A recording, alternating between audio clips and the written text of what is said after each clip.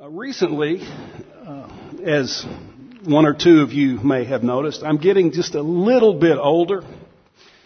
And I've started reading books the last 2 or 3 years, and books that old guys, or at least some old guys, read.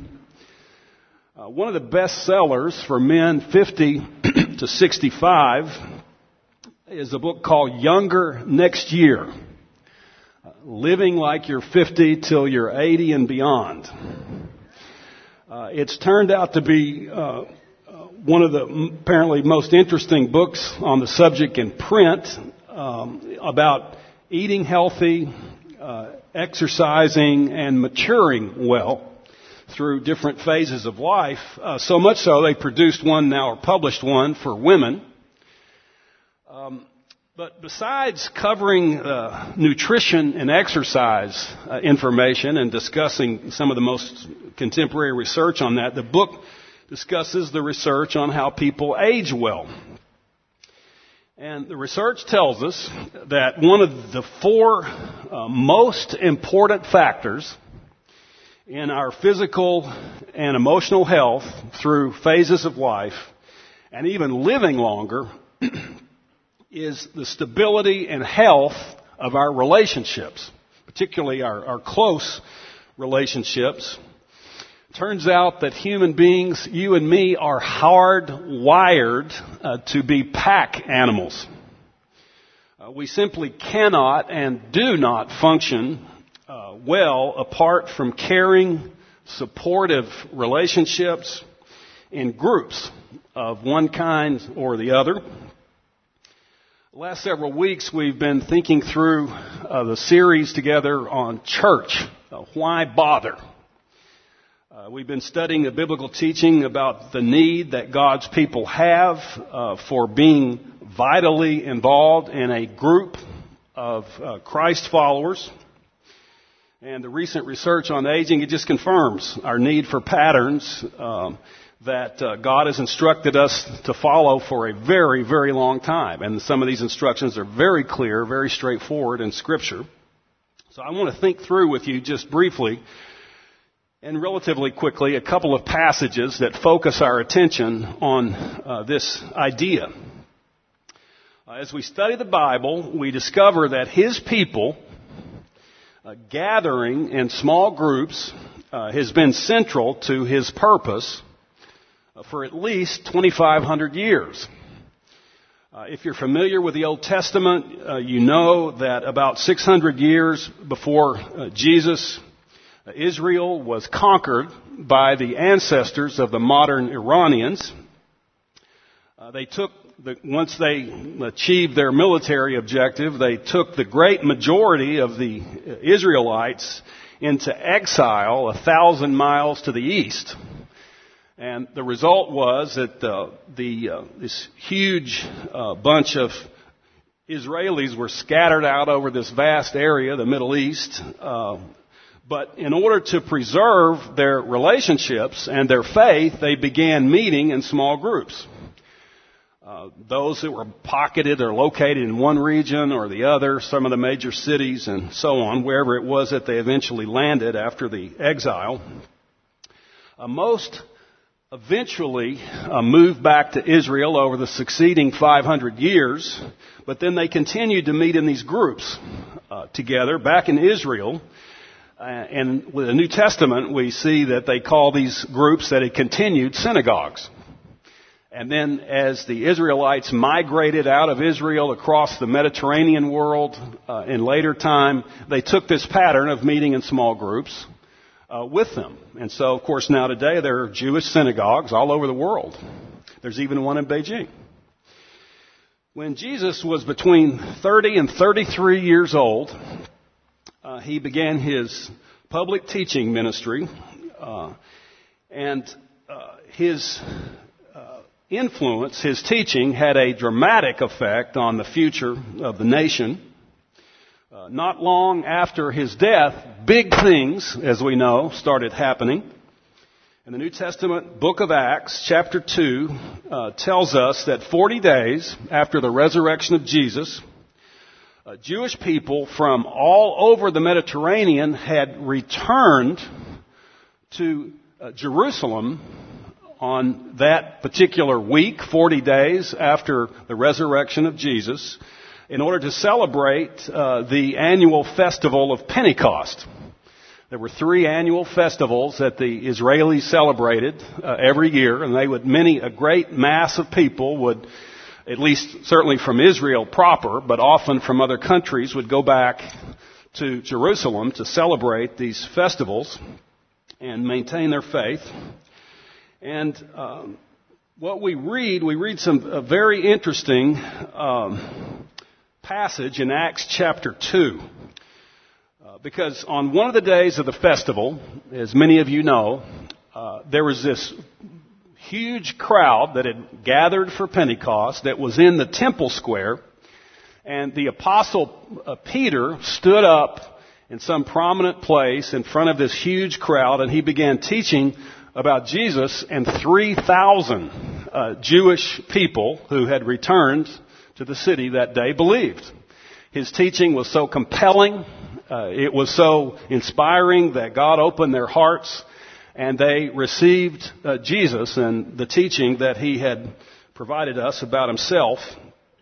And a profound spiritual awakening started happening in Jerusalem and then subsequently throughout Israel. If we study the history of the Christian church, we discover that certain times, very evident, there's spiritual awakenings that take place in specific locations. It's not usual. It's not God's normative way of doing things. But periodically, in one location or another, there's just this dramatic spiritual energy that happens for reasons that we don't fully understand, and why God does something in one location at one time and he doesn't in somewhere else at another. But many people will turn to Christ, and they have an energy and a passion and awareness of God that can sometimes literally change a country. The Wesleyan revival was central in changing the culture of England in the 1700s. The first American Great Awakening in the 1700s also began shifting the direction of the United States, or what was soon to be the United States. But anyway, we read that in Acts 2, verse 43, and also in verse 46 and 47, we read a description of what was happening to these people. We read that Luke tells us that a deep sense of awe came over them all. They worshiped together at the temple, met in homes, and shared their meals with great joy and generosity, praising God and enjoying the goodwill of the people around them. And each day the Lord added to their group those who were being saved. So we see here that this awakening took place, and one of the ways that they managed these numbers of people was not only to meet in a larger group, but to begin breaking into smaller groups for the purpose of connecting closely and developing friendships and relationships and discussing the teaching of Jesus. There's a second important passage in the New Testament about groups is contained in a letter to the Hebrews. Let me share just a brief bit about the context. The New Testament letter called the Letter to the Hebrews was written to Jewish believers not long after, within the next 30, 40 years after what Scripture teaches, the resurrection, tells us the resurrection of Christ. There were Jewish believers scattered around the Mediterranean world, and they had become Christ followers. Judaism was a protected faith in the Roman Empire. This new developing movement, Christianity, was not. So as persecution started emerging and all this political pressure and then social pressure, there was a great temptation for the Jewish believers who were under great stress to renounce their Christian faith and to return to their Jewish habits and confession. So the writer to the letter of Hebrews in chapter 10, verse 23 through 25 says this. He's a Hebrew himself, Jewish person. He says, we must hold tightly to our confession without wavering. God is trustworthy to keep His promise. Here in this passage, it's clear. He said, we are under stress. Now, the modern equivalent is that you and I are under. Stress is an inevitable part of your life and mine. Stress from all kinds of different sources are coming at us on a routine basis. In this particular case, they were under stress to renounce their faith, but he said, we must hold tightly to our confession without wavering. God has promised us some things about Himself and what He's done for us, and He is trustworthy to see us through as we persist in holding on to Him and our belief and faith.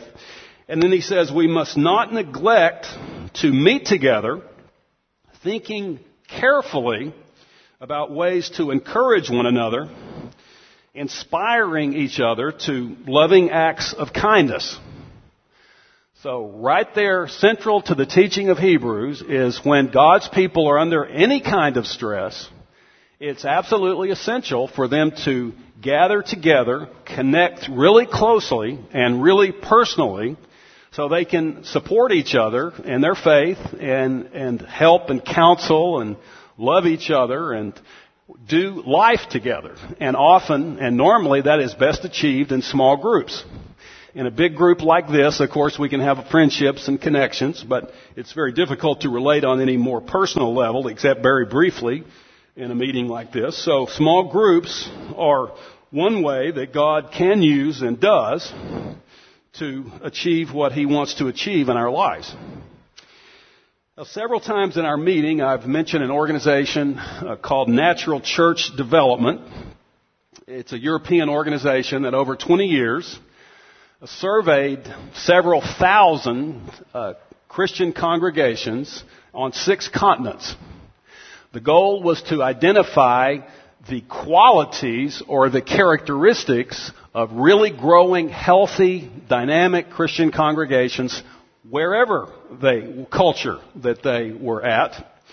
And so they, over time, identified 8 key qualities that are characteristic of any really healthy group, and that often are absent in those who aren't so healthy and aren't so useful to the people in them.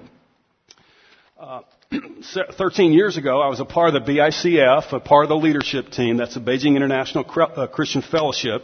They asked me to write a constitution for the church. And so we established the core values of the BICF around these 8 qualities of healthy churches.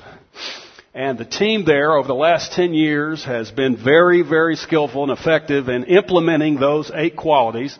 And the church has doubled in size. There's over 2,000 people that regularly meet in the 21st century, the BICF, every Sunday morning. And a part of that, apart from just God's blessing, but humanly speaking, they have understood these quality characteristics and they've made a deliberate attempt to make sure that it's happening. And of course, we do that in our congregation. That material has been very, very helpful, a key resource to me in my attempt to lead Capital Community over the last 9 years. But one of the 8 qualities of growing healthy churches is healthy, enjoyable, effective small groups. In healthy churches, small groups are not a supplement. They are not a nice but dispensable addition to a congregation. They are core to the quality of the relationships, to the spiritual maturing of the people, of ourselves, and to the strength of a congregation. Now, some of you I know have been in small groups for years. A number of you have led groups. You're very knowledgeable and experienced in this area. And some of you probably have never been in one. And it's a little weird to you to think about joining a small group. What are we going to do in that group, I'll never forget, we lived in Hong Kong for 3 years. Back in the early 90s, our family did, and I was a part of one of the fellowships there, Iris and I and our family. And we began leading co-leading a group of couples, most of whom were pilots for Cathay Pacific Airlines. It lived out north of the city, and it was really a fun group. Most of the guys were, friends before the group. They were colleagues. Most of them from Canada, because Cathay had hired a lot of people, a lot of Canadian people, pilots. But there was one of their friends that they kept trying to recruit to the group, and he wouldn't come. I didn't even know him. But he started hearing about, the fun that was happening in the small group, and for some reason, even though he'd never met me, didn't know me, he wanted to meet with me, and go figure. But he did, so we met on the island in Hong Kong one afternoon, had a meal, and I said, you're friends with a lot of your buddies are in this small group. Why is it that you don't join the group? He said, my wife and I, we've talked about it, thought about it. I just don't think we're ready for a prayer group at this point. In his mind, it was some kind of weird, quirky, and I understand, weird, quirky thing going on with some people, and who in the world knows what's happening. And he really didn't understand the fun, the social connection, the chemistry in a good small group, how helpful it is in so many ways. And so what we'd like to do briefly in the rest of our time here is ask and answer 6 questions very quickly about small groups. The who, what, why, where, when, and how of small groups. And I'm going to ask my I've been warned to not introduce her with too much flowing language. This is my wonderful, loving wife, and supportive wife this morning, Iris.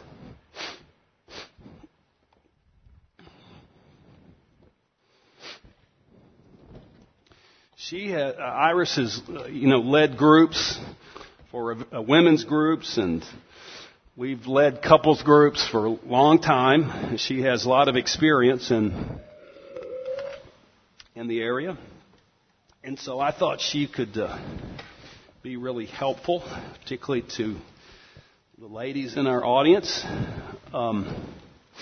So we're just going to simply move through these questions. First, who needs a small group? Well, it's biblical, it's a need, and essentially we all do. Because as we say, we're pack animals. We function best in healthy, loving, supportive, genuine connection with each other. And that is basically the case. It is the case, I believe, for all of us. I think sometimes there's a tendency when you live in a community where people come and go and move, and maybe you're going to move soon. And so the tendency is to not get too involved, not get too close to people, because it's really painful, when they leave. But I want to encourage you not to do that. There's 80 passages in the New Testament that have the phrase one another, and they say, pray for one another, encourage one another, be patient with one another, forgive one another, all those things. There's not one single verse that says protect yourselves from one another or keep a distance from one another. Those verses are just not there. And so I want to encourage you to be a person that really jumps in, learn how to jump in there quickly, get to know people quickly. There are people in this room, so many, that are just a treasure to get to know and can encourage you in some really powerful ways. What happens in a good small group?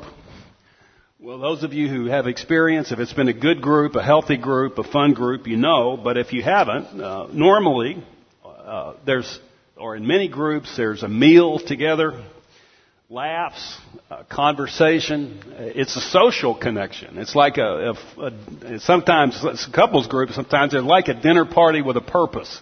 a bunch of people that enjoy each other, that are connecting. They get together maybe a couple of times a month, but it's an organized thing, and they have focus and direction. There's some sort of focused study. And then, of course, normally somebody prays, sometimes two or three. Iris was going to share about what happens on a little bit deeper level, or what can happen on a little bit deeper level in a group. I think in John, it says Jesus was described as being full of grace and truth. And when Jesus lives in us and we get together, he says, where two or three people are gathered in my name, I'm there. I think if it's a really healthy small group, you're going to experience both truth and grace. You're going to learn information that's going to really help you, and you're going to receive emotional encouragement and support and inspiration. I wanted to tell you about a group that I witnessed about 12 years ago that was really a powerful example to me. We went back to Texas. We were living there for 6 months about 12 years ago. There was a small group of women that had been meeting for 5 years, and they knew me. Some of them knew me, so they invited me to be a part of it. So I got to participate. Of course, they were very close, and they had been in this group for 5 years. So this is not a typical thing that's going to happen, in the first year of a group. But I was really moved by how open they were and how honest, and how they really encouraged and spoke so freely to one another. One of the ladies one night, and they even said this was unusual for them, but this was a unique time. But one of the ladies shared that she said, guys, I'm really struggling. I want to share something. I'm really attracted to this guy at work that I'm working with. And it's really causing me a lot of struggle, and I really want you to pray for me. And I had never heard anybody say anything like that out loud in a group. And I was actually quite, I felt a little awkward, and I was like, oh, look at the time. But those ladies, they looked at her and they said, oh, I'm so sorry. That must be so hard for you. It must be causing such stress. And they just gave her incredible amount of love and grace. There was no condemnation. There was no attacking her. But then once they loved her and they gave her grace, then they started trying to figure out how to protect her. And she said, as a matter of fact, this weekend I have to go on a trip for my business, and this guy's going on the trip too. So I really want you to pray for me. And of course, they, came to attention. Oh no, like this, you can't go on this trip. And in fact, later that week, one lady, she called. I was with her, and she called this friend, and she said, "What's happening with that business trip?" And she said, "Well, I'm going to go. I really want you to pray for me." And she said, "You know what? I have found childcare for my children, and this will be a really good vacation for me. So I'm going with you on the business trip." And she said, "Well, I didn't invite you to go." And she said, "Well, I'm inviting myself. I am not going to stand by. I'm seeing a train wreck about to happen, and I'm not going to sit by and watch this happen. I will be going with you on your business trip. So I'm going to take a book, and I'll just be in your room." So she was a little mad, and this is none of your business. And she said, "It is my business." And I have to tell you, there was some tension. But those women locked arms and we are not letting you go down. And I watched them love her and help her and ask her questions like, why do you think you would be struggling in this way? And I know this woman who is struggling, and she's still married. They have a lovely family that's still together today. And I thought, wow, I want to have friends like that. And I'm not sure that I do have friends like that. But I want to learn how. I want to learn, what do you do to create friendships like that? And so I have been studying that for the last 12 years. Why join a group? Ephesians 4, verse 2 and 3 says this. It says, "With humility, gentleness, and patience, bear with one another in love.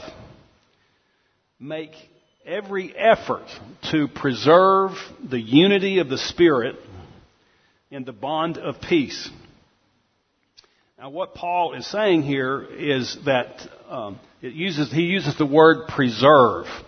And there's a lot of meaning that's wrapped up in this particular expression. What he means that is, because of his teaching elsewhere, is that when you and I understand the identity of Jesus Christ, we believe we become eternally united to Him spiritually. We are fully and completely embraced by Him to Himself and into His family. And we are given some remarkable spiritual blessings, and we share those with every other person in the world who has experienced that. And the result of that is there is innately and factually a unity between all genuine believers and Christ followers in the world. Of course, the Scripture calls it the body of Christ. So there is a unity. Our challenge is to cultivate it and then experience it in real life on a routine basis. We don't have to establish it. We need to cultivate and then preserve it. And all kinds of positive results take place when we understand how to do that and we do it effectively. So, you were going to share. This is under the category of why, and it's so moving to me that the last prayer before Jesus died, He prayed for us, and He said, "I pray that they would be one." That, and it's really important that the last thing He's going to ask the Father before He's crucified is for our unity and our getting to know one another. And it says in John 13, it says, "By this all men will know that you are my disciples if you love one another." So in fact, when we get together and we love each other well, it's a witness to the community. About 6 years ago, I was in a small group here at Capitol. In fact, there were 7 of us in the group, and we were from 6 different countries. So it's one of the most international groups I've been a part of. There was a lady there who was not a believer, and she said the reason she came is because we were the nicest people she knew, and that we cared about each other well, and she felt cared about. So she thought Christianity was kind of silly, but she was willing to come just to be with us.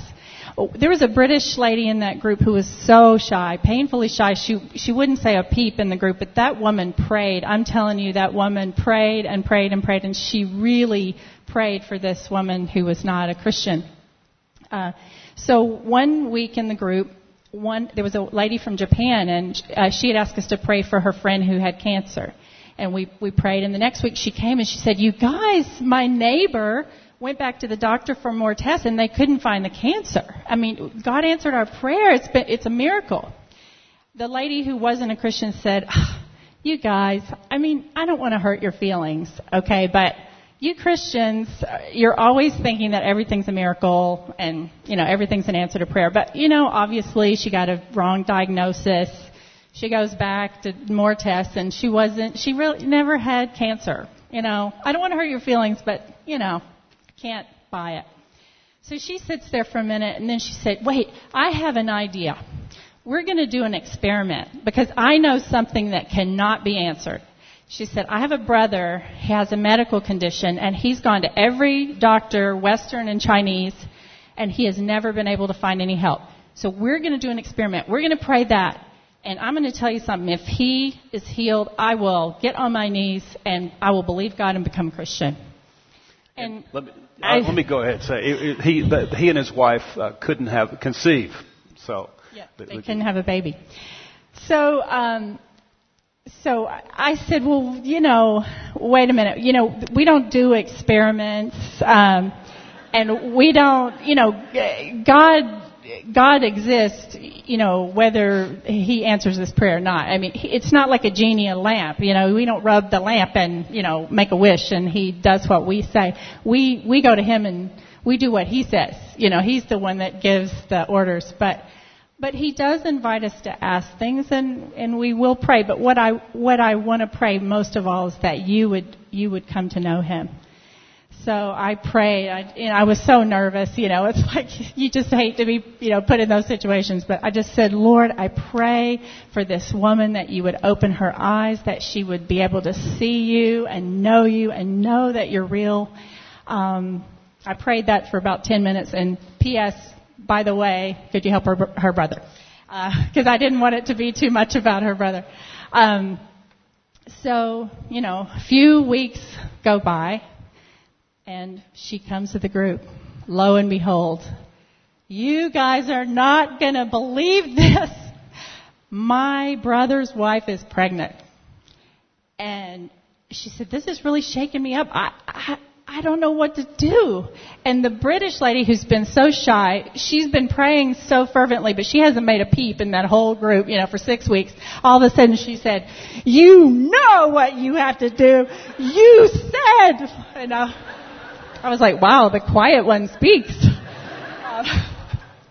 But that lady, it was so funny. She said, oh, all right, fine. You win. I mean, she looks up at the sky. You win. Whatever. Fine. And she said, I will be a Christian. Darn it. And she was the most reluctant Christian I've ever. I didn't even know if the prayer would, be sincere, but she prayed. And do you know, over the next few weeks, it was amazing the change in her life. I mean, she started saying things like, she always thought we were silly, and she would come to the group and she'd say, it's like I hear music for the first time. It's like the world is in color. I've never seen color before. Food tastes better. I was like, wow, you said we were silly. But I think I'm done. Yeah. So I think the point of the story is, this woman, because she perceived that there was a really unusual unity among this group of women. That's why she was attracted.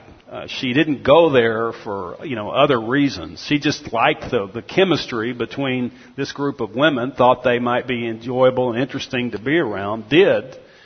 And then, in the last several years since then, it was genuine. This was not a game or a joke or some short, burst of some kind of weird religious experience. The woman has experienced life change, and life change in her family and marriage. And it's the power of believing Christ followers who are demonstrating to the community around them. It's just one of the many benefits of this dynamic as it's developed. Where can a group meet? Anywhere.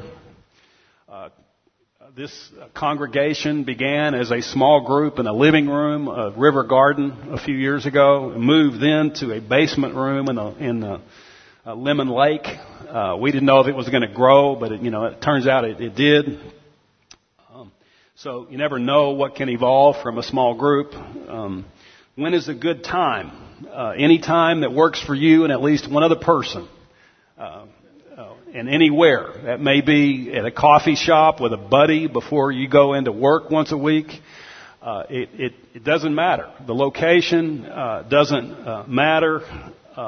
And the time doesn't matter. It's the function. And the connection and the commitment to build this kind of habit and routine into your life on a routine basis. And then finally, how can I personally check one out? And the last 2 weeks, we've had what we call a ministry fair, and we've had a bunch of tables set out in the foyer for group sign-ups. So hopefully you were able to sign up for one of those groups if you weren't. But if you weren't here or you didn't sign up, then you can check out our website.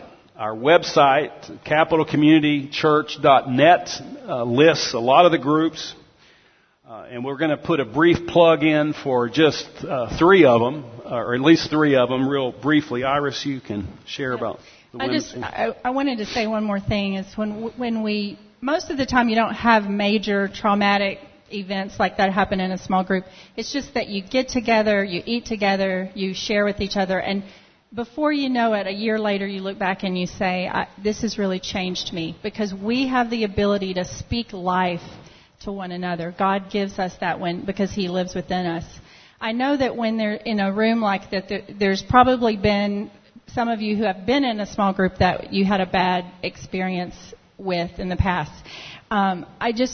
we all mess up, and I want you to encourage you to give it another chance and to try it again. Sometimes I'm the one who messes up and I say the wrong thing. And one time I said, God, why don't you help me so I don't mess up? I mean, wouldn't it help your reputation if I didn't mess up so much? And God said, no, it would help your reputation if you didn't mess up so much. But my reputation is just fine when people give and receive grace. That is what represents me. I wanted to tell you about, we have a lot of women's groups, and you can find out about them in the list in the foyer. One is Tuesday night, Rhonda's group. They have a lot of fun. Yeah, those ladies have a lot of fun, I hear, and that's just one I wanted to highlight. But there's a group for you. Rhonda Ausk, I think her group is on the website. Yes. Yeah. So it's one of the larger women's groups that meets on the evening, I think Tuesday evening. Keith Beeman is going to come up, and he's going to talk briefly about Taco Tuesday, which is the best tacos probably in Beijing at his house most of the time. Well, I have to say, Iris, you are a tough act to follow. I'm like, oh my gosh, if I have to do all those questions and do them as well, I'm going to have a tough time. Just a couple of opening words before I do that, Tom. I've been somebody who I'd tried men's groups several times before we came to China, and honestly, they were awkward. I go, I don't know anybody. A bunch of the guys kind of know each other already. I don't know them, and I thought it was maybe going to be the same thing here. So Wendy challenged me. She said, hey, there's a men's group here. It's got tacos. Sounds like it might be okay. The guy hosting was another Microsoft guy, so I had that connection. And so a year ago, I thought, I'll go a couple of times, check the list. Wendy will say, hey, you gave it a shot, and then I'll just probably stop going. So fast forward a year later, I'm actually hosting it now. So obviously, it worked out a lot better than I thought it was going to. But just to demystify it a bit for guys who are maybe gone through the same thing I went through, or you've never tried one before and you're thinking, a bunch of guys, I don't know, it might be weird. So here's what we do. It's very straightforward, very simple, very low risk.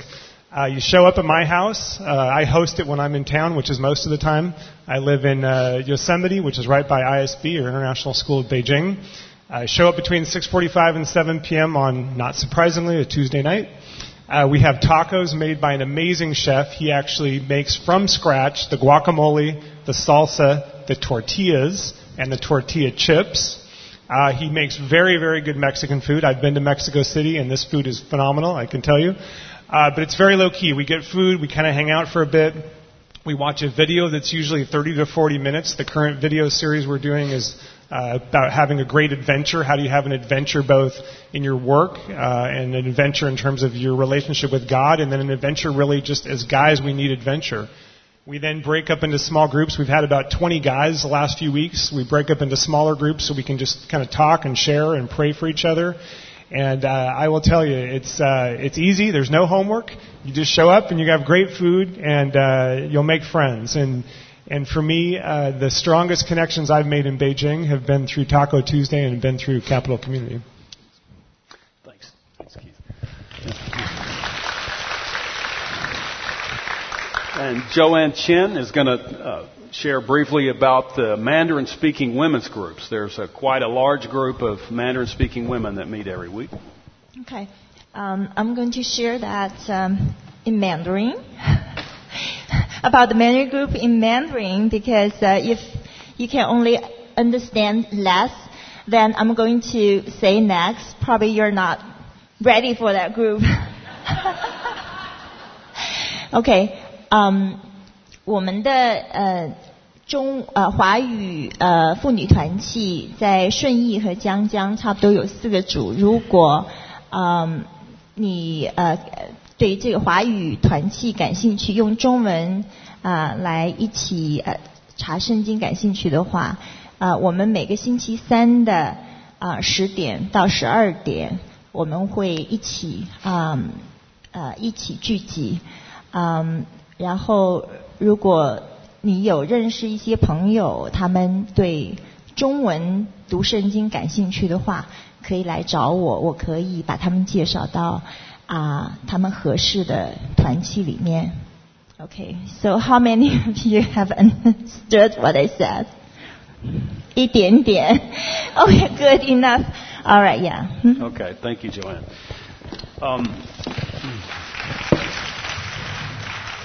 Of course, developing effective, healthy small group is something we learn through trial, error, experience, and so on. If you have not led a group before, but you'd like to begin learning a little bit about the process, then Iris and I are going to host a group of people who might be interested in leading groups. We always need to start and form new groups in Capital Community, so you can connect with me and Iris afterwards, and we can tell you when we're going to connect with you personally at a meal at our house for a couple of weeks here pretty soon. We have run long this morning, and I'm told that the children turned to pumpkins after about 90 minutes down there, so I think I'll pray and we'll conclude our meeting this morning.